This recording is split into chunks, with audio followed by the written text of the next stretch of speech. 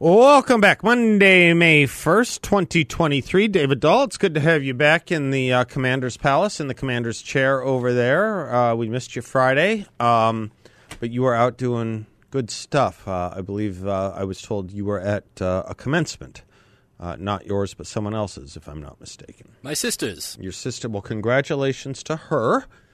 And I'm going to do my commencement speech. I do an annual one on radio. I think we'll do it Friday. I think that's a good idea, a good day for it. Did you hear any good commencement advice at your sister's commencement speech? Did anyone give any clever bonds mot or anything like that? Anything to take with you that was memorable? A lot of these things come and go pretty quickly, and it's hard to remember.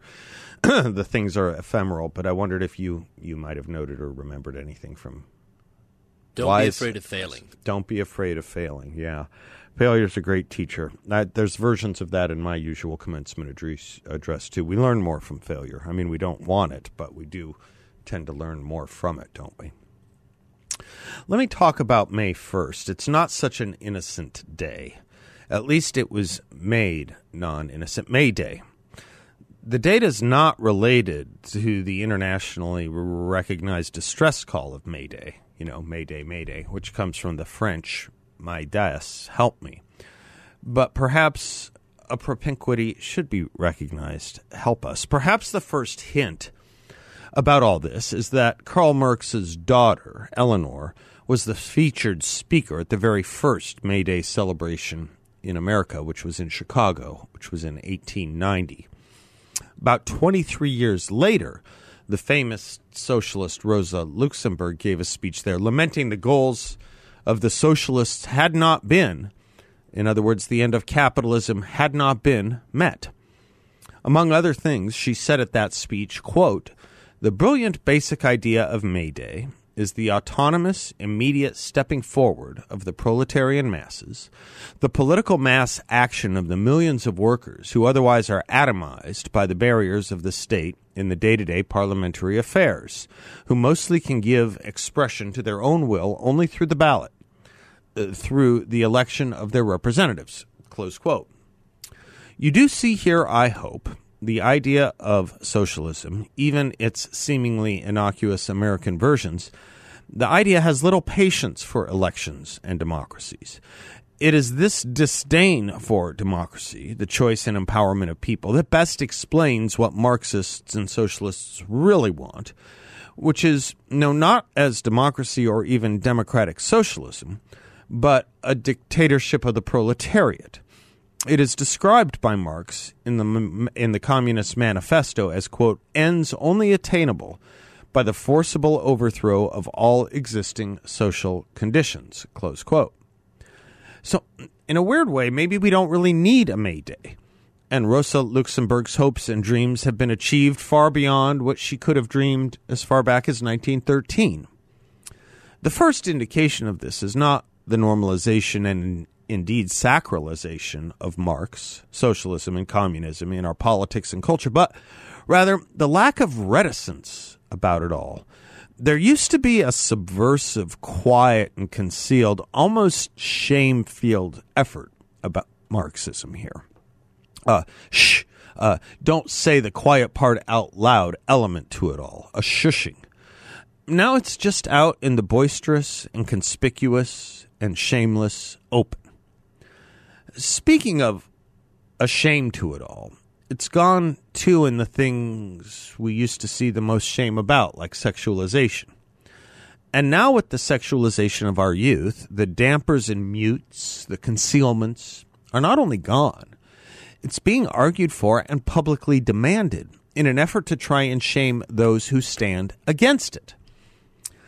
Consider the campaign that runs from The View on ABC to Gavin Newsom's speeches and tweets to the New York Times on the kinds of books they think children should have access to and be taught in elementary school.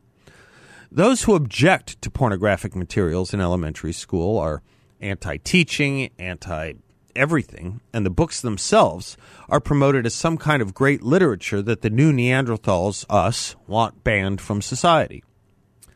The New York Times, for about the umpteenth time this weekend, did another highlight on this with a section called, quote, "These were the most targeted books in the United States," close quote. To fix that headline, you might replace "in the United States" with "in our nation's elementary schools," but that would be too honest. It might even raise a yawn.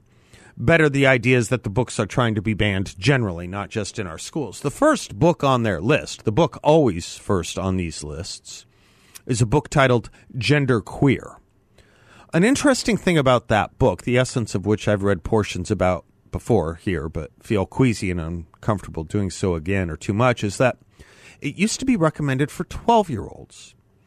You know how books come with age recommendations? Used to be for 12-year-olds. Slowly, from Amazon to Barnes & Noble, the recommended age keeps getting moved higher, and now on some websites it's said to be for the 18-plus population. If that's true, and if Amazon has no problem saying that, as it does now, then what the heck should this book be doing in an elementary school if its readership should be 18-plus? There aren't a lot of 18-year-olds in elementary schools. Again, I'm a little tired of reading excerpts from it, but I can tell you it reads like a script for a pornographic movie, complete with instruction and direction. Now, this past week, even Chelsea Clinton is getting in on this, lamenting LGBTQ book bannings on Twitter. As is true for Gender Queer and all the other books on the New York Times list of books most banned in the United States, we need to get something clear here. They aren't banned. You can get them in almost any bookstore, in almost any library, and you can get them within seconds on Kindle, as well as within a day via Amazon or Barnes & Noble. You know what you can't get in libraries and other stores, even for adults? Conservative books, or just common sense books like Abigail Shrier's book, Irreversible Damage, which opposes changing children's sex. If there is a series of books that are being banned, they're conservative books for general audiences, not just in schools. But let's get this part right, can we? Unavailable in school is not the same as banned. Age inappropriate is not the same as banned. One can access any violent or sex-depicting movie in America almost, but we wouldn't suggest it be shown in elementary schools. In fact, we might even forbid it, and that is not the same thing as banning that movie. It's all available for adults. One wouldn't say cigarettes are banned in the U.S. because they aren't sold in school vending machines, after all, would one? Here's the real tell. Guns are not allowed on school campuses anywhere. And yet Democrats daily want to explicitly ban guns, or at least certain types. Unavailable or inappropriate at school does not mean banned. Might we try and keep that straight? But the reason I'm on this, in the context of a day celebrating Marxism, is this very issue of sexualizing our youth, as well as the norming and conventionalizing of gender dysphoria, are all part of the Marxist effort here as well, and obviously starting with our youth. Marxism is not just economic. It's an upturning of a lot of conventions and institutions, from the family to the whole point of critical race theory, which is Marxist interpretation and force of racial politics, policies, and academics, and now we're seeing it with gender. How do we train the kids in all this? Just as we've been doing. Take the magazine Teen Vogue. It says its main audience is actually pre-teen girls, 10, 11, and 12-year-olds. If you go to its website, you will find article after article praising communism. I don't mean ideas one could call communist. I literally mean communism. They make no bones about it. Who is Karl Marx is one story. And aside from the praise of Karl Marx and communism, it interviews teachers on how they teach communism in their classroom, presumably so parents or other teachers might do the same. You get all kinds of lessons from these teachers, including how violence is what gave birth to capitalism. The last paragraph in the article is this, quote, "While you may not necessarily identify as a Marxist, socialist, or communist, you can still use Karl Marx's ideas to use history and class struggle to better understand how the current socio-political climate in America came to be," close quote. In other words, if the name Marx or the word communist is too hard to swallow or utter, just use and teach the ideas. How do you think it would work if I said, if the word Nazi is too hard, just use Nazi ideas? Well, we don't have to think that way. We've spent a lot of time detailing how much our schools, museums, laws, and other institutions engage in the qualitative dividing of people by race and ethnicity. You might just say that's the first step to making ideas become, shall we say, in vogue. It's not a one-off column, by the way, at Teen Vogue. They have articles praising Vladimir Lenin. They have articles arguing for the abolition of police. Now, in case you thought Teen Vogue was alone, it's not. There's something that reaches even more children, the Cartoon Network, and they've partnered with something called the National Black Justice Coalition to help instruct children not on matters of race per se, but on their own gender. I was going to say sexuality, which would be bad enough, but they go further. In fact, here's a tweet from the Cartoon Network, 1.4 million Twitter followers, by the way. Quote, Here's to not only normalizing gender pronouns, but respecting them too. Whether you use he, she, them, or something else, we acknowledge and love you. Close quote. By the way, that's for an audience a bit younger than preteens, isn't it? Cartoons are for children half that age, after all, aren't they? And by the way, in case you wanted to forgive the Cartoon Network for partnering with an anodyne-sounding organization like the National Black Justice Coalition, you should know it's an organization devoted to and dedicated to, as they tell us, serving primarily lesbian, gay, bisexual, and transgender LGBTQ plus people. And by the way, the Cartoon Network tweets links to something called the Gender Justice Toolkit. Ironically enough, if you go to that publication, it opens up with an encouraging quote from Malcolm X. Now, Malcolm X was many things. A supporter of lesbian, gay, bisexual, and transgender lifestyles was not one of them. Indeed, the Nation of Islam is identified by nearly every left-wing civil rights watchdog group, from the Anti-Defamation League to the Southern Poverty Law Center, as one of the most anti-LGBTQ organizations in the country. But any militant intersectional revolutionary will do, regardless of consistencies of beliefs, right? The irony and misdirection from the Gender Justice Toolkit the Cartoon Network links to is not really even the essence of the problem. The essence of the problem is that we are instructing our youth in a moral education of some kind. Even as the left will tell red state governors or school boards, they should not be implanting their morality, our morality, in their schools.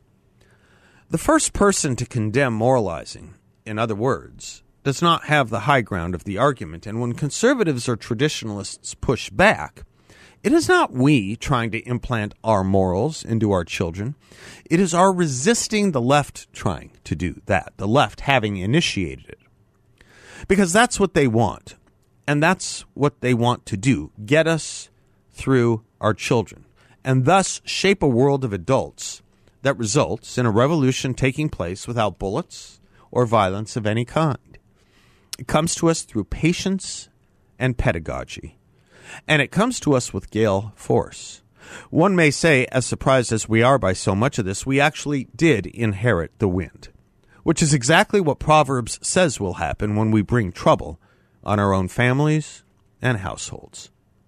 Happy May Day. I'm Seth Leibson, 602-508-0960. We'll be right back. Welcome back to the Seth Leibson Show. I just had a thought during the break. David, you had mentioned that you heard the advice at your sister's commencement not to be afraid of failure.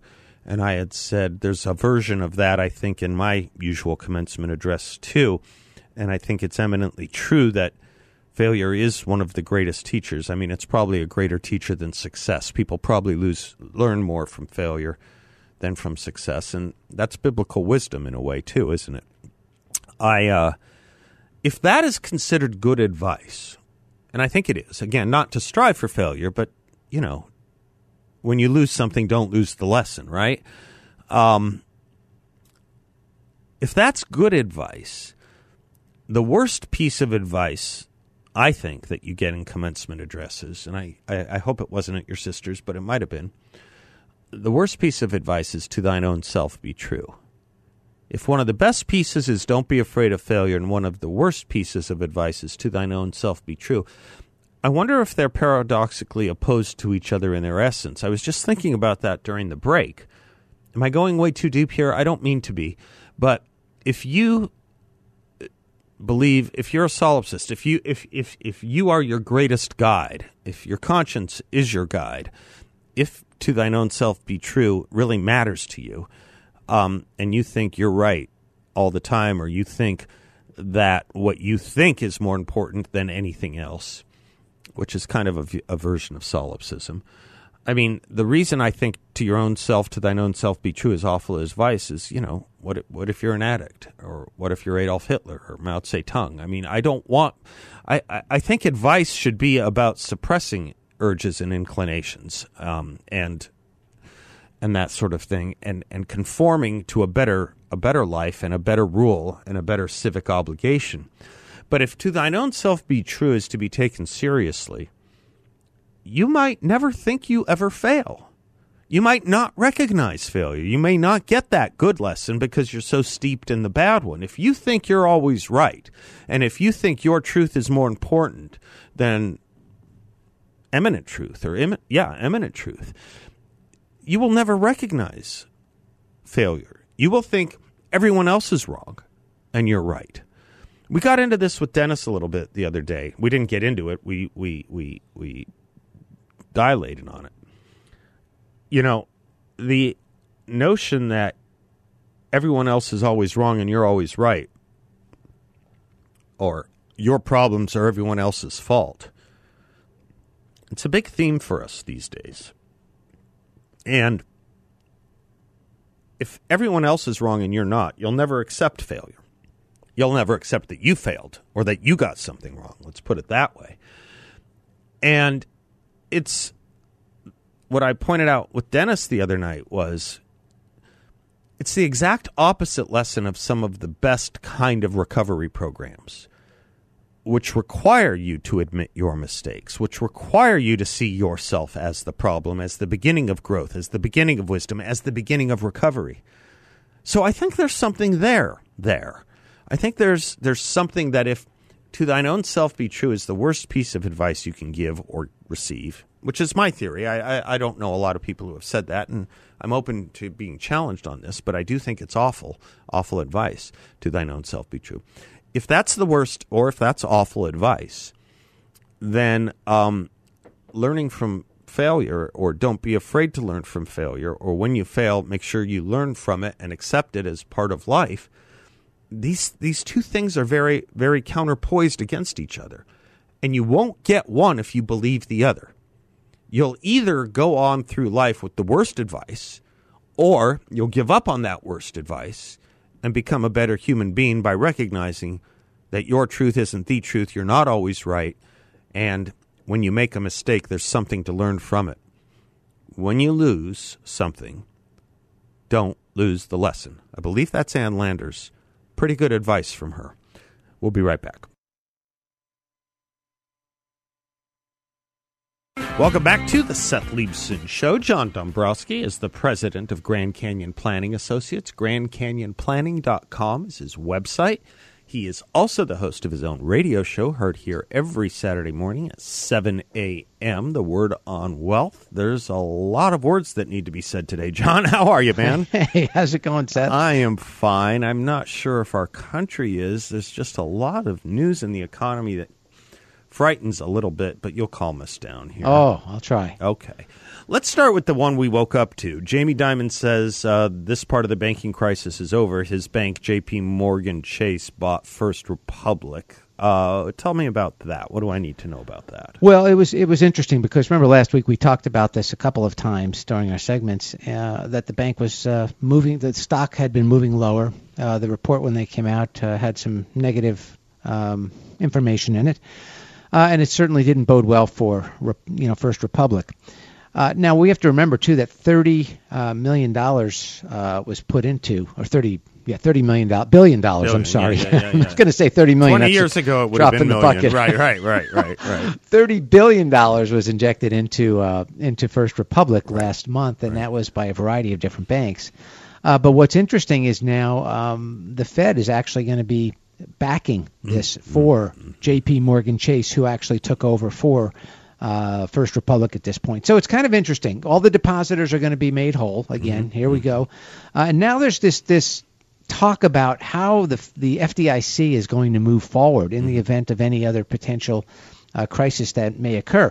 Although, as you just mentioned, Jamie Dimon did say that he believes that the worst is over. Yeah. From what he said. Yeah, he's the biggest banker in the world, I think, right? I believe so. Yeah. And okay, so will there be some complaints about this? I mean, will there be some complaints as far as why does First Republic's investors get bailed out and other people don't get bailed out? Will there be a little bit of that, or is it a too big to fail kind of situation, or is it really a great deal for JP Morgan because they're getting these investors? Yeah, it's all of the above. It's probably I don't think there'll be much in the way of fallout because of it. Okay. But I do believe that in this case, with J.P. Morgan Chase taking this over, it's going to be a big win for them because, as I said, FDIC is backing all of the loans and the deposits, so they really don't have much in the way of liability here.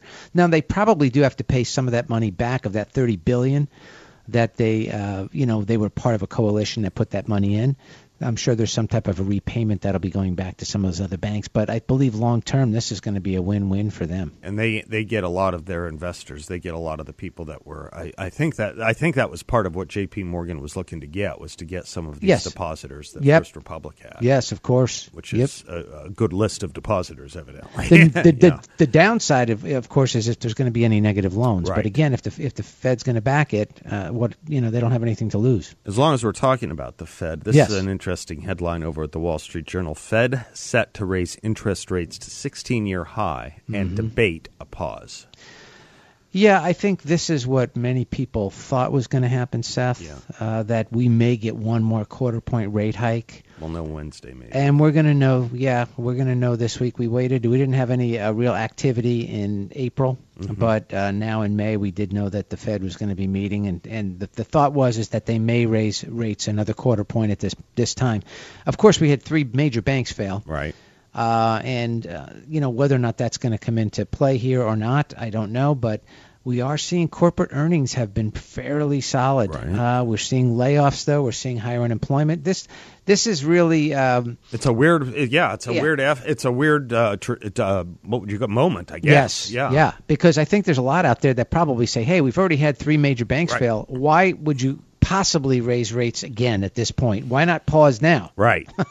But it's very possible that we may see this, and then at that point, maybe we'll start to see some things stabilizing. And it will raise borrowing costs. There's no Absolutely. question. Yeah, Absolutely. It's going to be tough for people, I think. And the next shoot of drop, what they're talking about is the not the residential markets, but the commercial markets. Commercial buildings. They're thinking there's going to be a lot of challenges. A lot of these big buildings are up for refinancing, and they're going to be paying double or triple what their rates were prior. So all our growth is really coming in as pretty anemic at best, right? Yeah, yes. That's another discussion. Maybe we should talk about that tomorrow and whether we're really in a recessionary time, almost quasi-recessionary. Thank you, John, you bet. as always.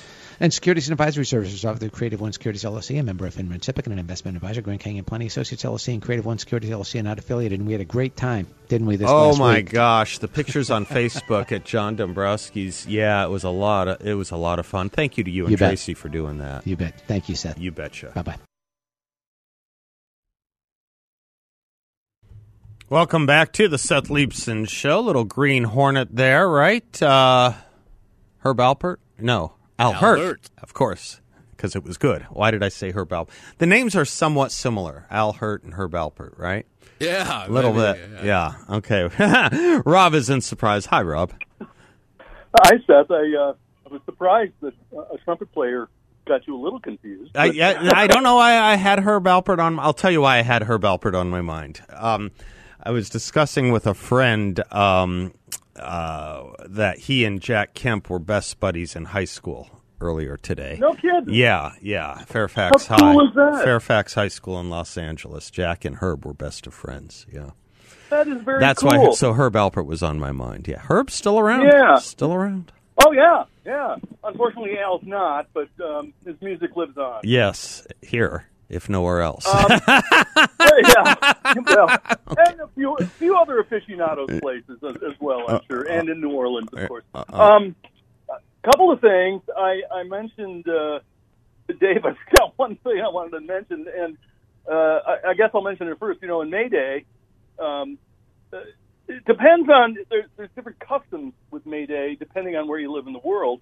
For some, they call it, the first day of summer. They also have it as sort of a cross-quarter day halfway between the vernal equinox and the midsummer solstice. Right. And then you have the maypole dances in England. Yes. Dancing around the maypole. Yes. The Germans and Scandinavians, they have a Walpurgis night, which involve bonfires and devil worship, which is kind of scary. Yes. And then, then China and Russia, of course, they hold their formal parades, and I guess they may call it Labor Day or something. But I think it's kind of interesting. The most interesting part is that when people toast to May Day, obviously beer in Germany, Bavaria, all those places is the primary thing. In Finland, they have something called Sima. I don't even know what that is. Zima? Is that clear see-through beer? Remember we had that experiment here for a while? Maybe. Sima. Oh, okay. Here it was Zima. Okay. Oh, okay. In Cornwall, the UK, they use cider. Mm-hmm. And, of course, in Wales, they use mead, which I always love that word, a round of mead for everybody. Yes. It is funny. A good word. Now, the one thing I did remember was we were talking about "To Thine Own Self Be True." Yeah. I think one of the problems, and I'm pretty much on your side as opposed to Dennis's, it's hard to know these days, from what I can see, especially on the left, who self is. I mean, whether you can't define what a woman is, or whether you're confused about your own gender, or again, depending on the age. I mean, who knew who yourself was when you were below maybe 30 years old anyway? Right, exactly. And so you're dealing with people that, to thine own self be true, and they don't even know who themselves are. They don't know who they are. They don't know anything. That's right. Yeah, and that was kind of my main point, and I'm glad I remembered that part too. Oh, also, thank you for the email. I didn't know if you took callers during the rabbi's visit. I always enjoy listening to him. Oh, he tends to sometimes pre-tape with me just because he's fighting sundown on Fridays. Sometimes he's live, but mostly it's taped. Yeah. But you guys can always email questions. You can always email questions. Yeah, even if they get answered. Ideally ahead of the interview, not after the interview. That's right. Ideally. No, that was great. I greatly appreciate that. One thing, too, that kind of reminded me of was, the Old Testament itself, well, the New Testament for that matter, you have to consider the apostles. There's a lot of violence. Yes. There's a lot of violence going on, since Cain killed Abel. It goes on today. It went on in the Old Testament, primarily against the Israelites. And then also the Israelites did their share. But I think the big difference You ever read the book of Joshua? Oh, yeah. Well, Joshua and the walls of Jericho. Yeah. There's a lot of violence. Yes, no question. Yeah. Like the whole town. Well, Ecclesiastes itself says there's a time for war and a time for peace, right? That's exactly right. But I think, when people, they start, and usually, again, the left starts talking about, that's not very Christian of you. Well, first of all, the Old Testament, which forms the basis for both Judaism and Christianity, and to some degree even Islam, I guess, in some parts in terms of prophets, human nature is always going to have its violent side. So you're going to have to learn to either temper it or know what God's purpose is in performing acts of violence or preventing acts of violence. Yeah, I have always thought, and maybe I'm wrong about this. I'd like to think I'm not wrong. I've always kind of thought of violence as a bit like money. It's not inherently good or bad. It's what you do with it, what its purpose is used for. That's right. When you push a woman when you push a woman, an elderly woman, are you pushing her in front of a bus or out of the way of a bus? That's the question, you know? Yeah. If you're bombing a city, is it the German bombing of London, or is it London's response and bombing Germany in retaliation? There's a difference. Exactly. Oh, yeah, exactly. It's like who started it. But I think that's definitely food for thought, and it should be noted, I think, for most well-thinking people that, to think that there won't be any more wars is foolish. And again, these are the same people who don't know who they are in terms of themselves being true. I think that's all I have for you, Seth, today. Happy Monday. Well, happy Monday to you too, Rob. Thank you. There's a point at which today I wanted to get into something that was on NBC this weekend, Meet the Press. I would not have normally watched it. I stopped watching Meet the Press once it became more of a debating show for the host than an interview. But there was an amazing thing with Vivek Ramaswamy's interview with Chuck Todd. I'll get to that in a moment. First, let's talk to Mike in Maricopa. Hello, Mike. Yes, good afternoon, Seth. How's things? Things are well. How about yourself? I am doing excellent. If that wind would maybe abate a little bit, it'd be Oh, is it still blowing hard out there? Is it still a blustery day, or are we still expecting Mary Poppins? Yeah, well, as we say down here, the wind doesn't blow, it sucks. But yeah, it's still... I got to do a quick commercial break. You want to hold a moment? We'll come back to you, Mike? I can do that. All right, I appreciate you. Right, I do have a break here, right, David? Yes, I'm Seth Leibson, and we will be right back.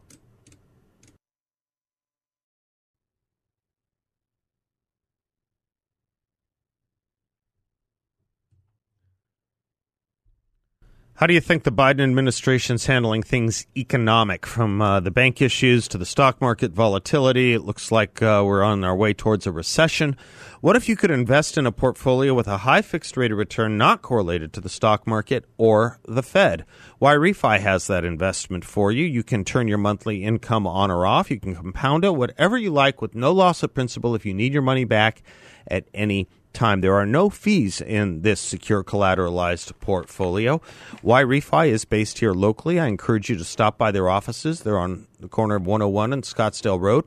I've been there. I can tell you, you will not get a sales pitch. No one's going to ask you to sign a thing. And when you meet with the team there, you'll see why I trust and like them so much as well. YRefy is a due diligence approved firm where you can earn up to a 10.25% rate of return. That's right, a 10.25% fixed rate of return.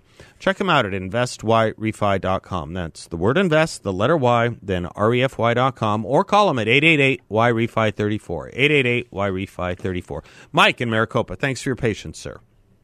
Oh, it's quite all right, Seth. I thank you for your time. The number one, I'd like to talk about this shooting that occurred on Friday in Texas. Yeah. But before I go there, I just want to say thank you very much for having Representative Kwan, on last week and talking about his plight and escape from Vietnam. Kwan Nguyen is an amazing American. He is the chairman of our House Judiciary Committee, and thank you for liking it, Mike. Thanks for saying that. He is a great human being, just a great human being. Yes, absolutely, especially when you get it from a first-person account. It's not like something you heard from somebody, from somebody, read it in a book. But on this deal, I noticed how this story is not necessarily taking the track.